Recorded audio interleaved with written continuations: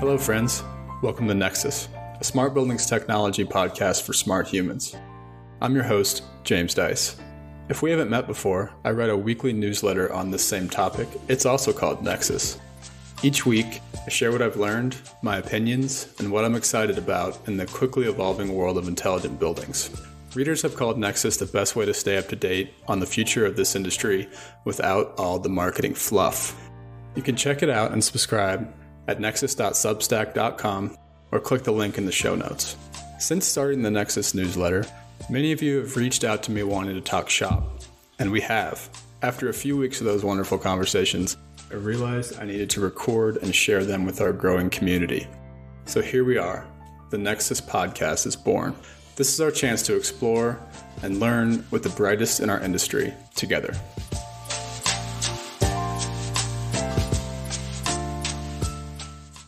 One more quick note before we get to this week's episode. I'm a researcher at the National Renewable Energy Laboratory, otherwise known as NREL. All opinions expressed on this podcast belong solely to me or the guest. No resources from NREL are used to support Nexus. NREL does not endorse or support any aspect of Nexus. Okay, episode 15 is a conversation with Deb Noller, CEO of Switch Automation. It's always fun talking to Deb. We've had 3 conversations so far, and I always end up with amazing Deb quotes. She's a quote machine. Switch has an awesome team, so we talked about her keys to hiring and attracting talent in the smart building space. We unpacked what it means for a building to be digital ready, and how Switch has evolved their approach to quickly figure out whether a building is ready to get smart or whether it actually needs basic connectivity upgrades first. Deb also gave her answer to why building technology is 20 years behind the tech in our personal lives, and much, much more. This episode of the podcast is directly funded by listeners like you who have joined the Nexus Pro membership community. You can find info on how to join and support the podcast at nexus.substack.com. You'll also find the show notes, which has links to Deb's LinkedIn page, and more. Oh, and by the way, if you take a look at your personal podcast feed and you're missing episodes 10, 12, and 14, that's because those episodes are exclusive to members of Nexus Pro. You can sign up for a pro membership to get your personal podcast feed with access to all of the episodes. Without further ado, please enjoy Nexus Podcast episode 15. All right. Hello, Deb. Welcome to the Nexus Podcast. Can you introduce yourself? Sure. Deb Noller. I'm the CEO of Switch Automation. Our company builds technology for smart buildings. All right. So can you briefly explain the origin story of Switch? It's something that I obviously I'm intimately familiar with Switch, but I don't know how it started. Can you give me a little background on that? Sure. Everyone always asks me this question, how Switch started, and it's always a series of accidents. So my co-founder and I have been in business since 1992. We've had a series of incredibly successful businesses, and we were kind of between companies. I was working for E-Trade, building financial tools for them, and John was asked by our CTO at E-Trade if he could develop the integration for the Australian lighting system for a product that was being brought in from the US. So it was a US product but didn't work with Australian lighting. And our CTO at E-Trade actually asked me, could I do that? And I went, no, I'm not anywhere near smart enough to do that. I couldn't even imagine how you would even find out where the interface is to start talking to that lighting system, let alone. Anyway, that's kind of the introduction into that whole machine-to-machine layer. And John went off and did that for a couple of years and came back and kept having coffee with me in the city and saying, Deb, this is so exciting. We can get lighting systems to talk to security systems. And I was like, yeah, okay. And then one day he just got me on the right day and we started this company. Wow. And when was that? What year was that? 2005. So we spent 2 to 3 years in high-end homes, which actually is a really challenging market because every single high-end home is completely customized. Every homeowner, when they're wealthy, they have different requirements, right? They want streaming video, they want a panic room, they want security tunnels, they want turntables in their garage so they don't have to back their car out. And it ends up where every single project is completely customized. Even though you've built software that scales, the actual market doesn't. So we spent 3 years kind of figuring that out, which actually is one of the reasons that Switch is so successful, because we've done it all. We've done everything and anything. And when you've done that style of integration and all of those types of projects, you learn as much about what you should do as you learn about what you should never do. So we actually learned just as much about things that we should always avoid. But the biggest thing we learned was, how do you actually take these types of smart building applications into a market and only think about scale? And we constantly come back to that every single day of the week is, will this scale? How will this scale for hundreds of buildings, thousands of buildings, millions of data points? Cool. All right. So what is the platform today? What's your elevator pitch for someone who's never heard of Switch before? Everybody knows that at some point in the future, all buildings will be smart, connected, digital. You know, we all watched the Jetsons when we were little kids, and that is, you know, the fully autonomous buildings, right? That's kind of the dream, and it's 2020, and that's still not done. So what we're doing is we're helping big enterprise customers, so they could be Class A real estate portfolios, or it could be large portfolios of small buildings like bank branches or supermarkets or retail stores or sheds or industrial or cold storage or airports. It doesn't really matter. If you've got lots of buildings, you actually have the same problem. Disconnected data, disconnected systems, disconnected assets, disconnected teams. And you know that the future is smart, connected, digital. But going from 2020 to that world it's an enormous lift. And what we're doing is actually helping people by giving them the interoperable tool sets that will connect all of that up. Cool.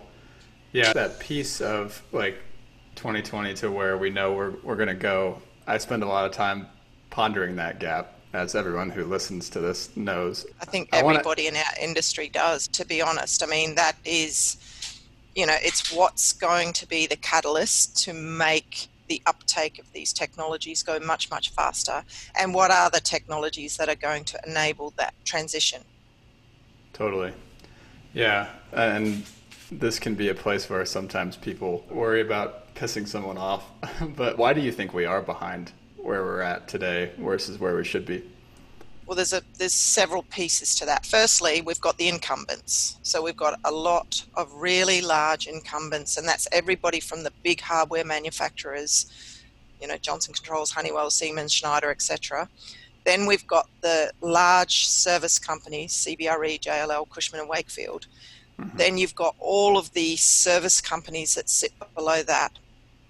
And every single one of those companies is sitting on a business model that they have to protect, and digital transformation is going to disrupt every single one of those business models. So that's one part of it, is we've got big players in the market who will actually actively, and I'm not actually saying any of those are actively doing it, but there are companies that really don't want to see too much of a transformation because they've got very large, particularly service contracts that are reliant on large workforces, and, you know, digital transformation will disrupt that. So that's one part of it. The other part of it, which is probably the single biggest problem in why it hasn't happened faster, is on the other side of the desk. We've got all of these people who know that sometime in the future, all of these buildings that they manage, own, operate, whatever, are going to be smart, connected, digital. But today, they're just dealing with this problem. Well, I've got all these different manufacturers, I've got all these different service providers, and they actually haven't ever rolled out a really large technology project before. So if you look at real estate owners and operators, everything that they buy today is based on relationship or price.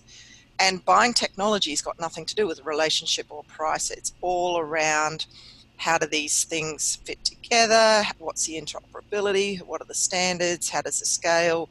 And there's a really huge devoid skill set missing out of that part of the market, and it's gradually changing. People like yourself coming in, that, you know, that we're seeing a lot of, there's a generational change. There's people coming into the industry. More IT people have come into the space within the customer base just because of the cyber risk, you know, so we've seen the IT people now coming in.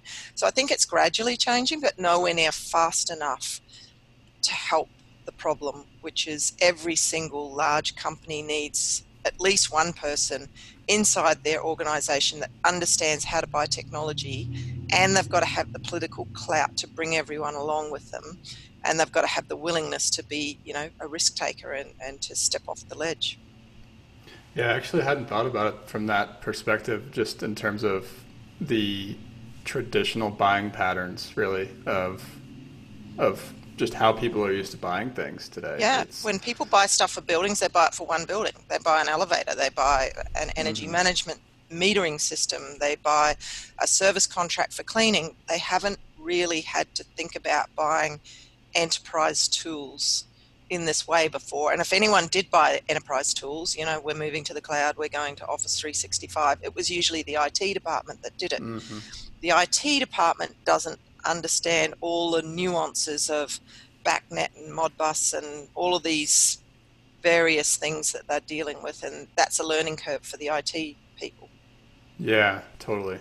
So it really seems like a talent thing, and you and I have talked about this before offline, but like, how do you think we can grow that talent pool of someone that can not only understand how to buy software, but also bring all of the different pieces together for their organization?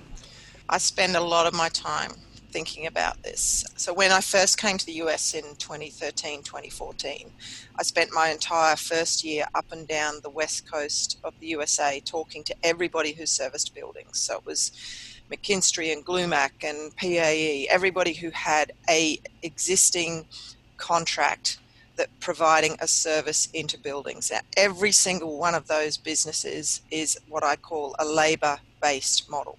They have a contract, they need X number of people, they hire those people, they add on a margin, and that's how they make money. And I spent my entire first year in the US saying, you can still charge for the service the same amount as you would, but what you need to be thinking about is how do you do that service better, faster, cheaper, with higher levels of engagement with your customer and higher levels of retention with your customer, so that they're not going to churn and just bid that service contract out next year and give it to somebody else. And I call that the year that I tried to sell Uber to the taxi drivers. Taxi drivers have spent a lot of money on their medallions or their plates. They get up every morning. They know how they make their money, right? So there's no reason to change. If nobody's on the block eating your lunch, then you're just going to get up every single day and do the same thing. So some of it is around the motivation of the talent pool to change. And up until now, what we've seen is business as usual hasn't had any threat. Therefore, there's no incentives to change. In the same way, the universities keep churning out mechanical engineers, electrical engineers, computer scientists, data scientists. For smart buildings, we actually need somebody that has all of those skill sets and more, because there's actually skill sets amongst the trades that you need for smart buildings.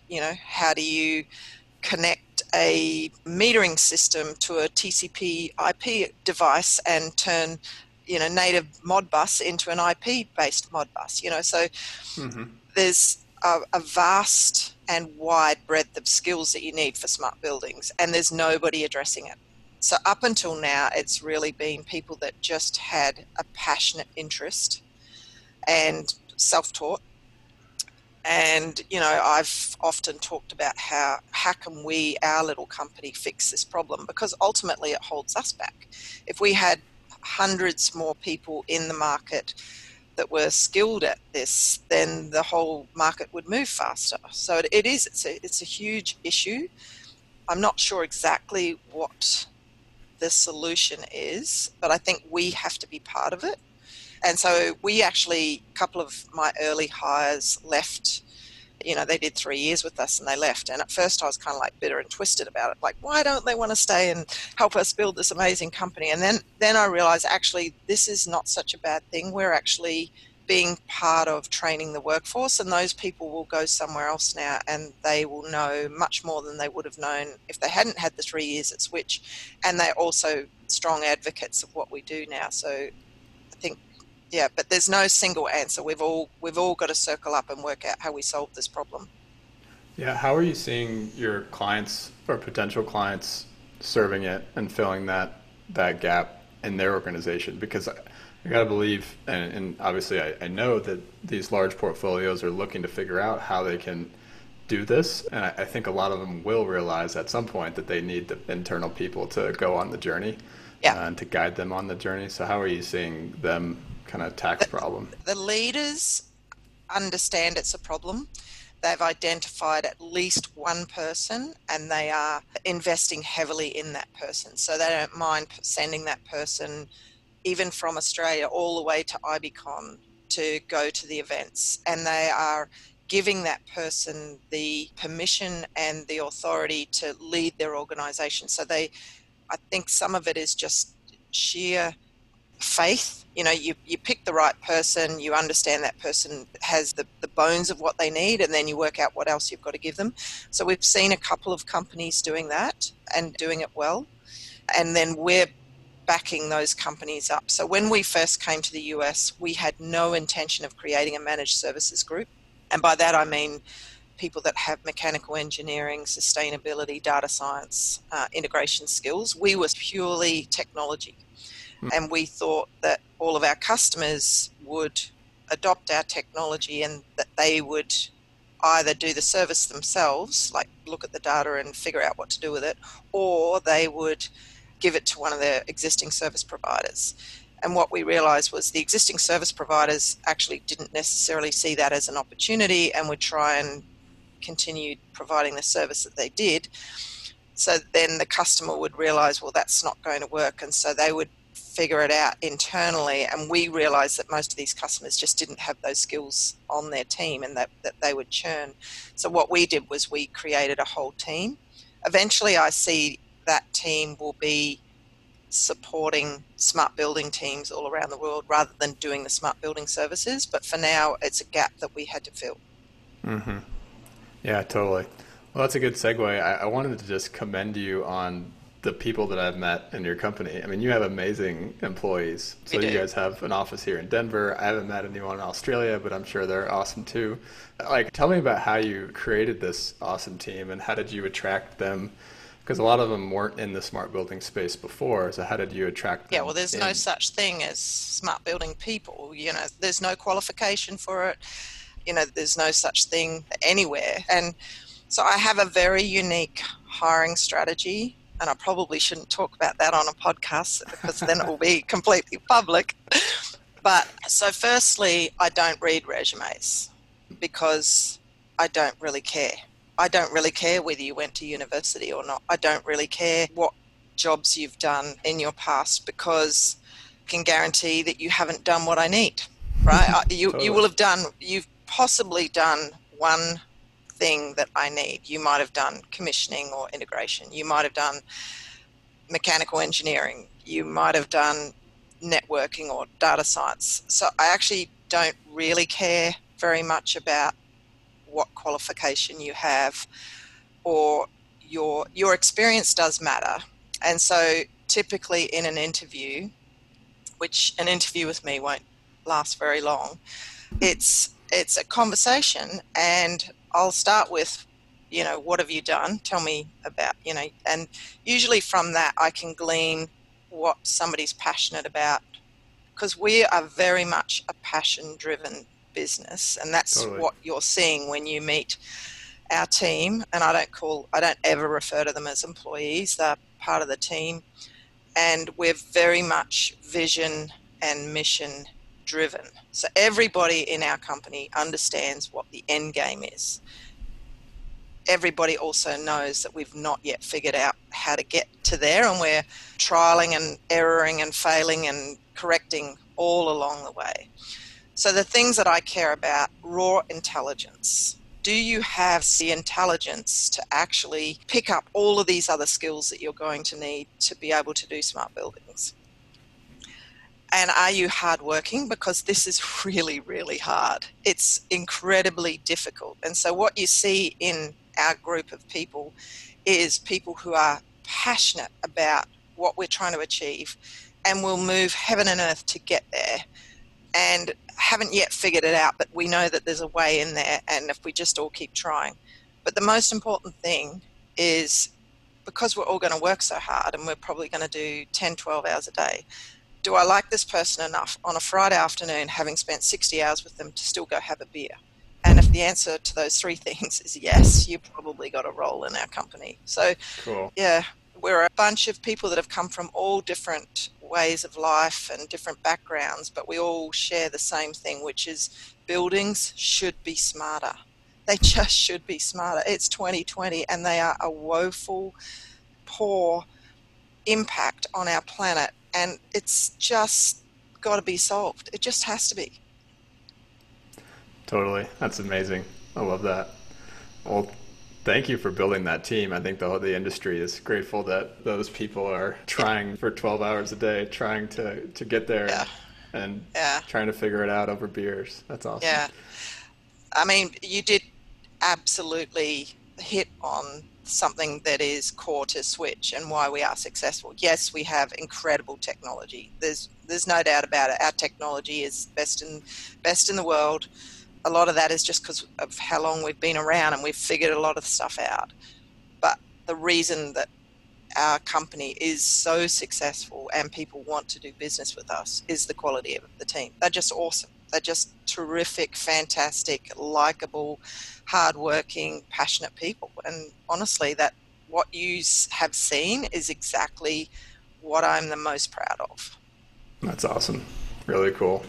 Hopefully people can learn from that and build their own teams like yours. But transitioning into, I want to talk about kind of what you're seeing on some of your projects. So the number one thing I feel like I hear from your team when I talk to them, and it's mostly from the book club, if anyone's wondering, there's a lot of switchers in the Nexus book club. So reach out to me if you want to join in on these conversations. Is switcher the right, do you guys use that term or did I just make that up? Yeah, we have lots of switched on and switch it up and Got switches. it. Yeah. Okay. Well, the word I hear from a lot of them is connectivity. So I have a feeling that just like has a special meaning inside your company, and I want you to kind of unpack it for me. And like, it sounds like there's been you have a lot of stories around like what happens when building owners skip that first step of just connecting different systems. I think the biggest problem is, well, there's two parts to the connectivity. So my background's actually enterprise IT. I don't have a background in buildings.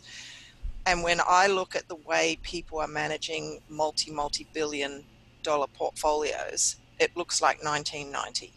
It reminds me of the finance group before they got the ERP system. Everybody's just got spreadsheets and subsystems and paper, and it's outsourced, and there isn't a single enterprise-wide approach to collecting and using data. So a lot of people, when they think of connectivity, they go immediately to the physical connectivity. Mm-hmm. Whereas when I think about connectivity, I think about the business. I think about the data. It should only be stored once, accessed by all, single source of the truth. Great efficiencies by collecting it once and using it many times. Mm-hmm. But when people do go down the journey of smart buildings, they almost always want to start with one of their iconic buildings, which they know is digital ready. It's got a BACnet BMS, it's got a smart lighting system, and they want to connect that up. What we invariably find is what the customer or the client thinks they've got and what they really have are often two different things. They have a network that's not being configured correctly. They thought they had a BACnet license on the BMS, but actually they don't. And so often what our customers think they might have and how digital ready they are is not quite the truth. And so one of the fail fast things that we've done in our company over the last 6 months is to enhance our IoT appliance to build it up so that it can actually assess the digital readiness of buildings. So this product's called the DX Cubed, and you buy that as a single one-time purchase. You plug it into your building network, and overnight it will come back with a assessment of how digital ready your building is. So how many systems did it find, how many data points did it find, how many open ports did it find, how many versions of firmware did it find, and it's basically an assessment of whether your building is or is not ready for smart building programs, because if it's not, you might have 3-6 months worth of work to do to bring that network or some of those systems up to scratch. Yeah, and I'm sure you found, as others have found, that if you go ahead and try to, like, especially if you're a salesperson, try to sell one of these projects to a building owner that doesn't have a digital ready building, you can easily find that the first thing you do on that project is you need some huge upgrade, right? Is that what you've found? And then everyone's kind of 100%. disappointed. Yeah. 100%. So it not only is it disappointing, but it puts us in a position of immediate conflict, because what we sold was a 12-month SaaS agreement and a 12-month managed services agreement, and that's what the contract says. But the building's not ready. So whose fault is that? Was that our fault because we didn't know that and you should have known that but you didn't? Or, and so what we've realized is we needed to, one, remove the uncertainty, and two, remove that conflict and give people the confidence that all I'm buying in step one of this with the DX Cubed is the assessment. And if the building's not ready to move on, I haven't committed to anything more than that. And the really fantastic thing about it, the DX Cubed, as opposed to a manual site audit, which is how people are doing that today, hire somebody, come out with their clipboard, write down everything, go back, write up a big report. That report's out of date the very next day, because who knows what was plugged or unplugged from the network. The most fantastic thing about the DX Cubed is it stays on the network. It will give you a updated report whenever you want to run that. And when you are ready for the next stage, which might be data ingestion, it might be fault detection, it could be energy management, whatever, that same appliance will do that interconnectivity and start pulling the data off those systems. Cool. Really cool. So it's just basically turning it on whenever they're ready, essentially. Yeah, you just turn the services on. Yeah, exactly. Yeah. Cool. And what are you finding? I remember writing a newsletter about this, I don't know, last December or January. So what are you finding in the several months it's been part of the program?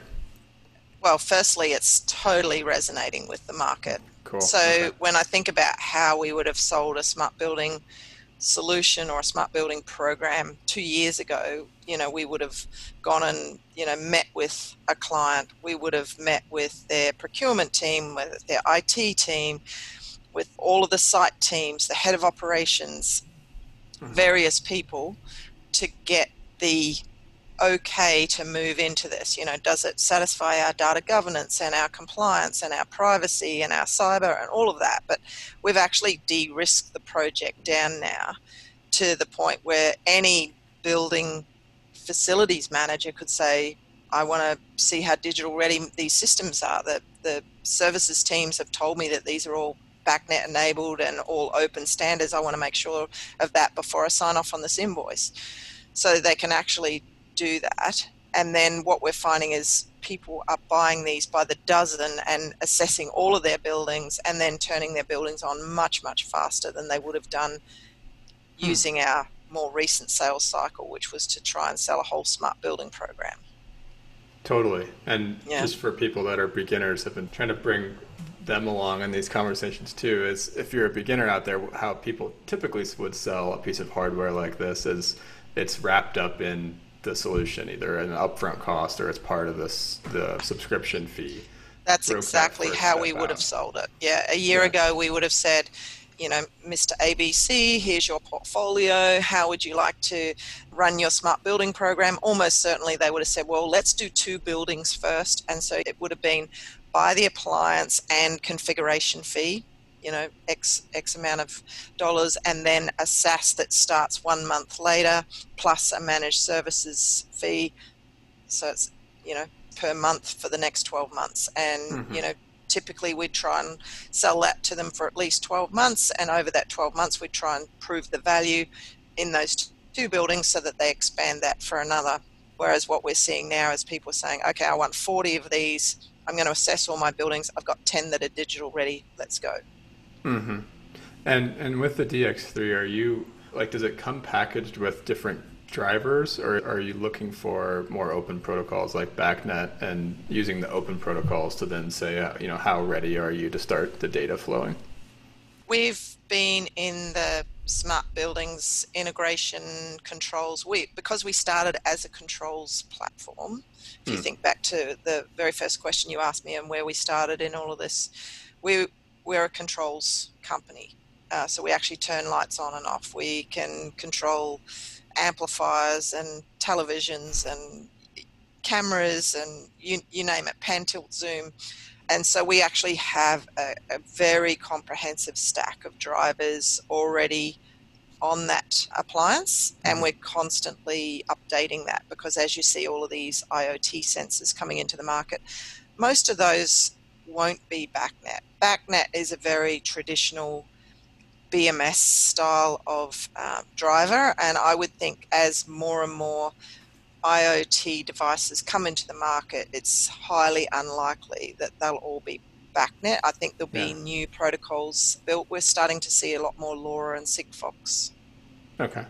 Cool. So you mentioned controls. So this is a topic I've been writing about for the last several weeks. I think people are maybe sick of me writing about it, but by the time this podcast comes out, maybe I'll have stopped writing about it. But I've been writing several essays around this trend that we're seeing, and you guys have been doing it for a long time, but actually doing controls from an overlay platform like Switch. So what have you seen as far as the owner's acceptance of these types of commands that are coming from something other than the BMS? And I guess the second question to that would be, how are the vendors liking it as well? So there's a lot of ownership issues, and someone owns the control sequence and he then starts sending commands from over top of it. How have you guys seen that play out?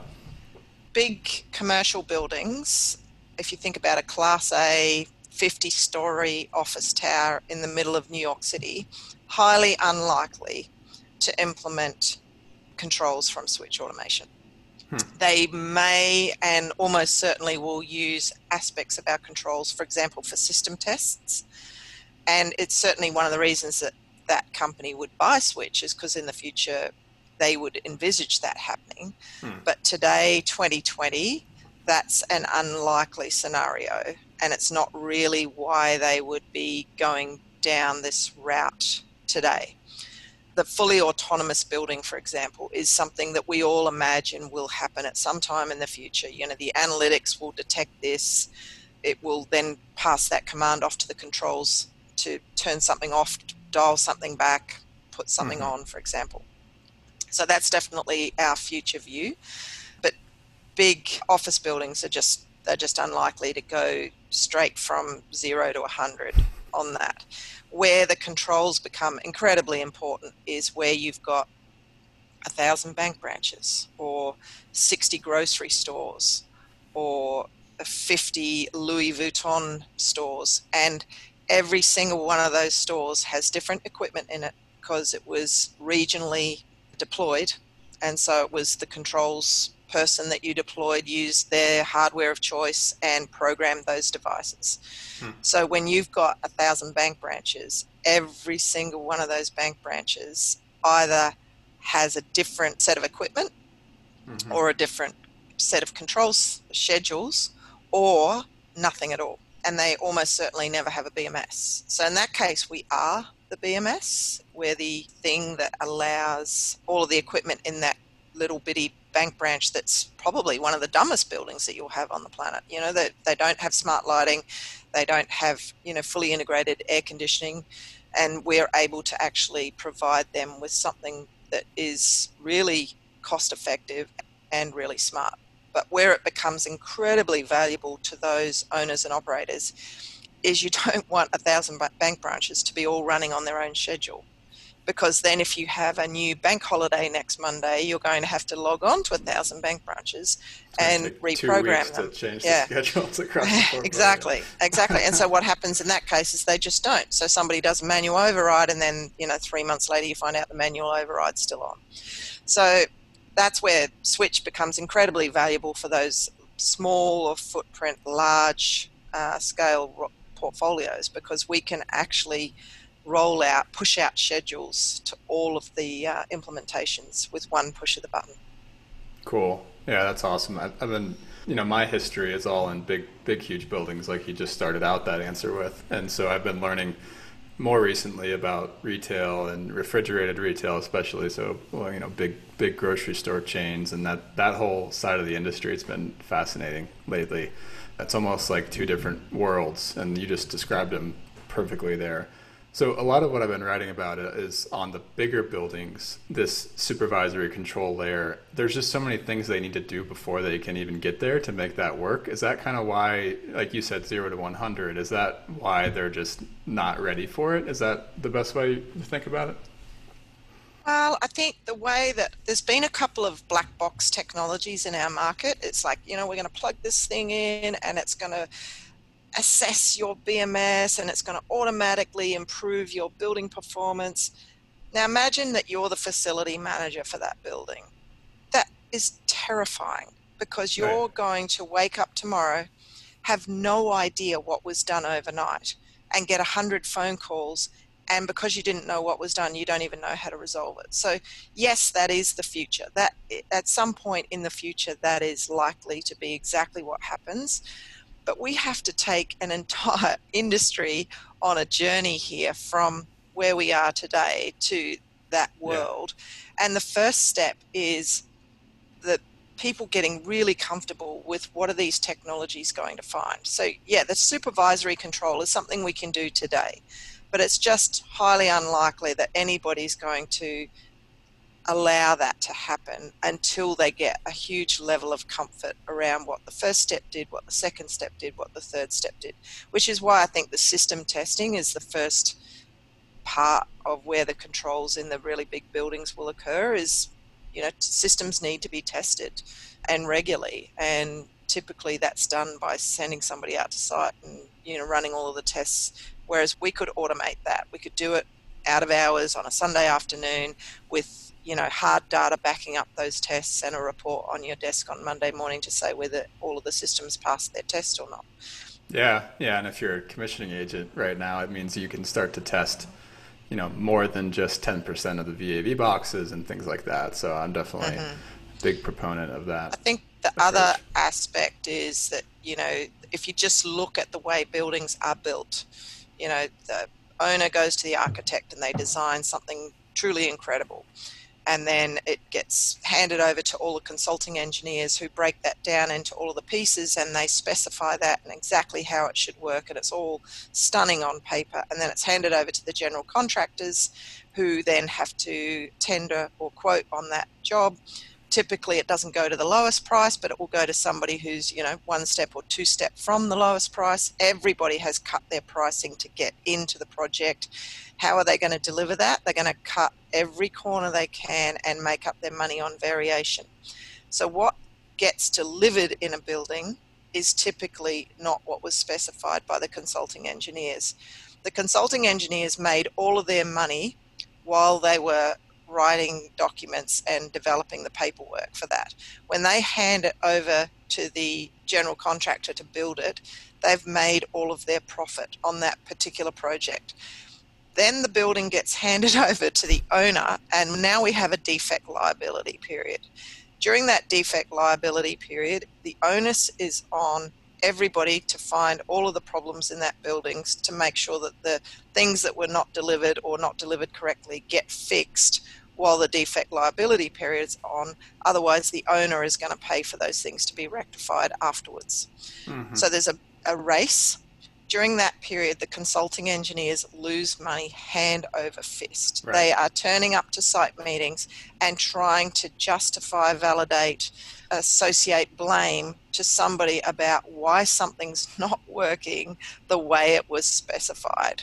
Yeah, and everyone's doing And the finger pointing yeah, game. exactly. Yeah, So not yeah, only are they losing profit from this day on in an exasperation, and just meeting after meeting after meeting and site visits and, quite antagonistic too. yeah, Not only are they losing money on the job that they've already finished and banked, but they're also losing opportunity cost. And yeah. that's where it's an absolute no-brainer for me, and I just don't understand why the industry hasn't really woken up to this yet, that those consulting engineers should be putting DX cubed into every single project, because it's basically going to help them protect their profit, collect data that validates where the systems were implemented and commissioned correctly, but also give them an ongoing engagement with the customer. Yeah, especially the warranty period, like you said, there's an entire Yeah, year, sometimes yeah, a little less than a year, but almost a yeah, year of yeah. just being able to, yeah, Yeah.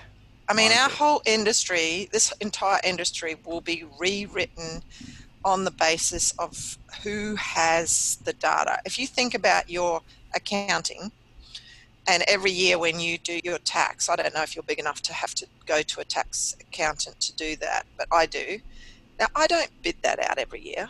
I don't come to the end of every financial year and go, oh, who will I use to submit my taxation accounts this year? I'll put a bid in the market and I'll ask for it. No, I go back to the same accountant every single year. Why? Because they have my files, they have my data, they have my history, they know me. You know, Totally. it's exactly the same with engineers. Engineers need to look beyond their industry and stop looking at how every other engineer is doing business, and look at other industries and say, how do we have a level of engagement with our customer that brings them back every single time they come back to us for our work? Whereas engineers today think products like ours, oh, well, we've got to be hardware agnostic and software agnostic. We've got to be independent. Do you think accountants think like that? No, accountants use tools to Yeah. do their work, and what's important to them is the engagement that they have with their customer. But for some reason, there's whole pieces of our industry that just haven't learnt that lesson yet, that the engagement is the piece that's important. Yeah, totally.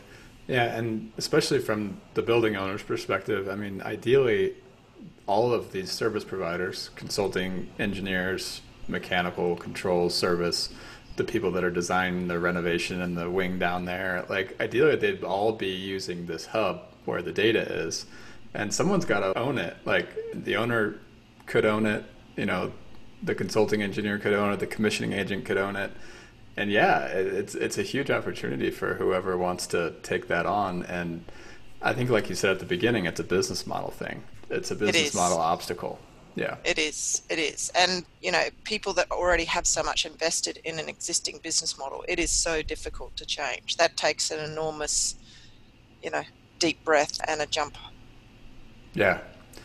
Yeah. All right. Well, let's transition again. So what's today, August 6th. And so we're still, I've been saying this for many months of podcasts now, we're still in the middle of the pandemic, especially in the US. Maybe in other countries they're out of it, but we're still in the middle of it in the US. So I wanted to see like what you're seeing with your clients and sort of what general outlook you have for the industry at this point.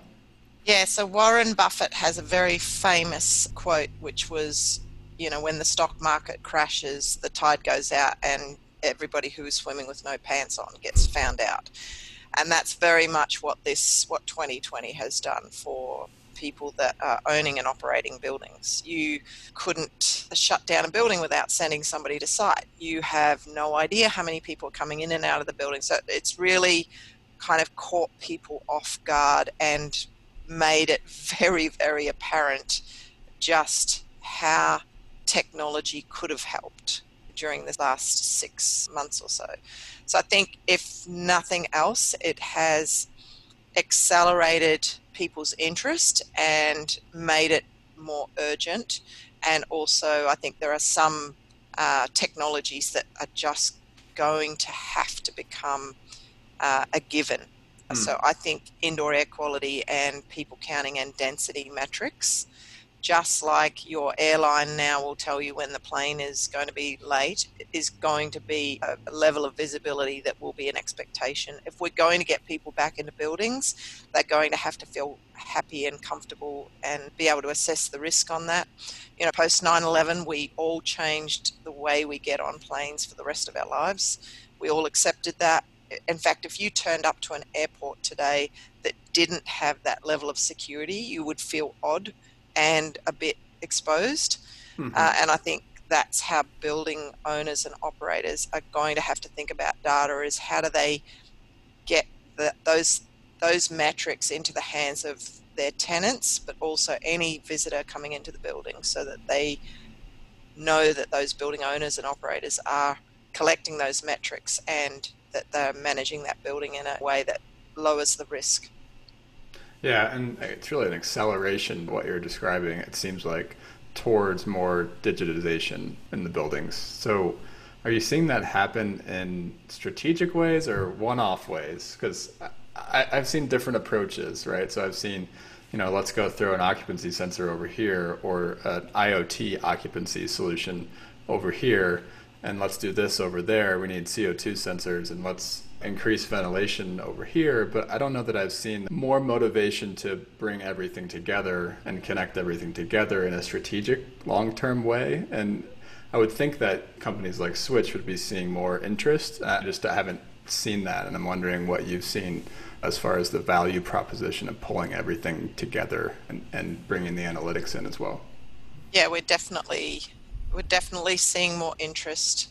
Everybody's interested in having these conversations now, and they're interested in how do they solve for those short, urgent things that they've got to do today, but also with a view to how they bring that together for the long-term view. So nobody's doing the entire project today, but they're definitely looking at these technologies in a very strategic way. I can buy this indoor air quality sensor today. How does that fit in with my long-term plan to have all of my data collected?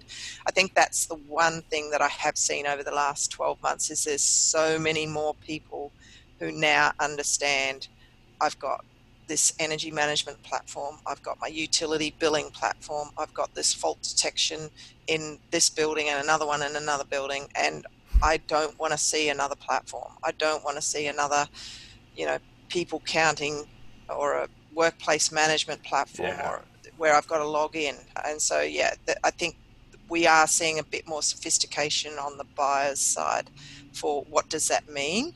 And so they recognize us now when we walk in. They recognize we're not selling you an indoor air quality sensor. We're not selling you an access control system. We're not selling you a BMS. We're giving you the tools to be able to bring together all the things you've done in the past, plus all the things you want to do in the future.